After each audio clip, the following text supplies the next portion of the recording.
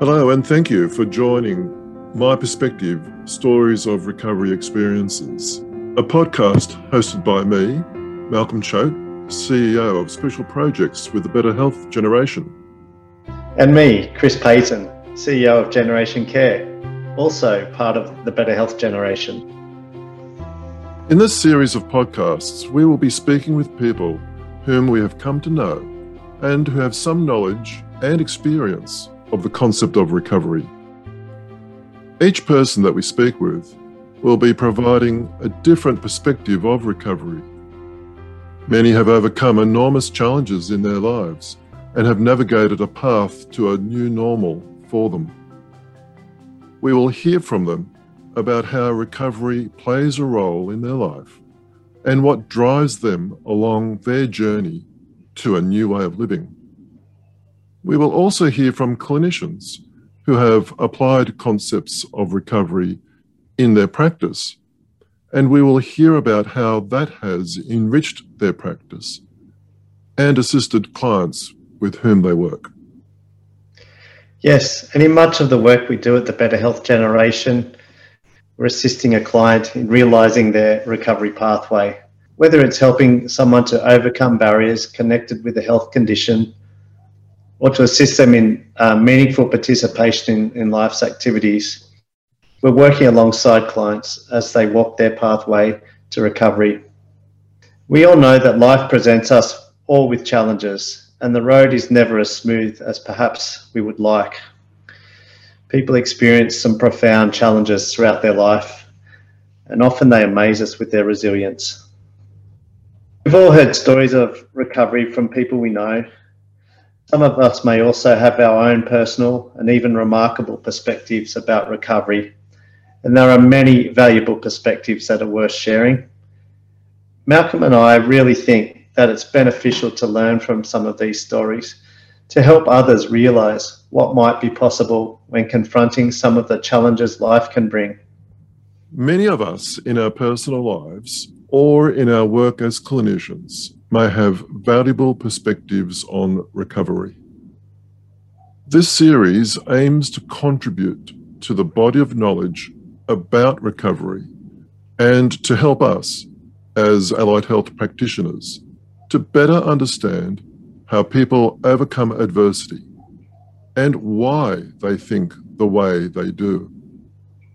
We are intentionally broadcasting stories that bring a sense of optimism and hope.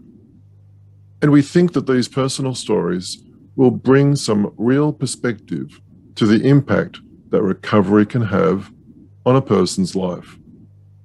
We also think this series may be useful for aspiring clinicians and new graduates to help them obtain exposure to some real recovery stories, the difficulties people face, and how people use their own strengths to recover. Chris, this was originally your idea. Why do you think that this is an important topic? And also, what's your experience of recovery? Thank you, Malcolm. When I think about recovery throughout my career, it's really been about guiding people from a low level of physical function to a more independent and productive level of physical function. Some people, as we know, manage to defy what we think is impossible, and we hear about these stories every week, it seems. Personally, I've seen many loved family members and a few friends too experience real difficulty in their lives in the face of cancers, severe injuries, some rare and seriously debilitating diseases, diabetes and heart disease. Some we've lost early in their lives, and others have lived on and still love life despite the difficulties they face. Some dear friends manage to perform at really high levels in sport while managing their own chronic conditions and injuries. My own challenge came with a relatively short but intense period undergoing chemotherapy for cancer a few years ago. And this experience led to my fitness and functional level as a long course triathlete to being the lowest functional status in just a matter of weeks. During treatment for cancer, relatively small amounts of exercise provided some positive reminders of a healthy lifestyle and a chance to be outdoors. Ultimately, taking these early steps to resume some exercise helped me to regain a level of fitness again, and to later return to triathlon in a lesser but still enjoyable capacity. In my situation, I learned that family and a wide network of friends and even my employer could provide enormous social support to the person, which was me, experiencing illness, and also to each other, as they're all affected by the experience in their own way. So Malcolm and I both recognise that recovery can be very different depending on personal circumstances.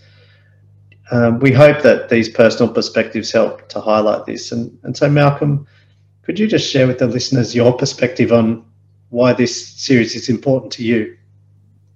Yeah, sure. Thanks, Chris. Recovery is really important as a concept to me, working as a psychologist, as a clinician. It wasn't a subject that was taught in university. I'd never heard of the word during my university course.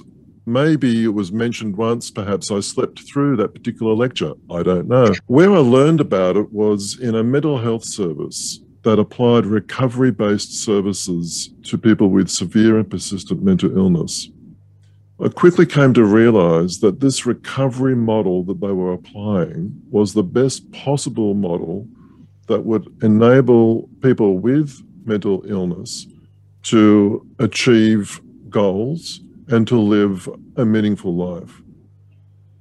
I learned about the difference between a recovery-based approach and a strictly clinical approach.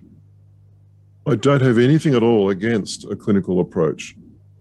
I'll apply that myself in my practice. But I also think that a lot of the concepts that are included in a recovery-based model are really important for physical health and mental health clinicians to provide. I also discovered when I learned about the recovery model that I probably had been applying it in my own life to overcome some personal challenges that I had faced. Learning about the recovery model, it literally changed the way that I did things as a clinician. It added a different perspective to the work that I do. It made it more meaningful, and I think, or at least I hope, that it made me more effective as a clinician working with people and working with their mental health issues. So Malcolm and I are really excited about delivering this podcast series, and we hope our listeners learn from these stories and they're interesting to listen to and bring a sense of hope. Thanks for listening.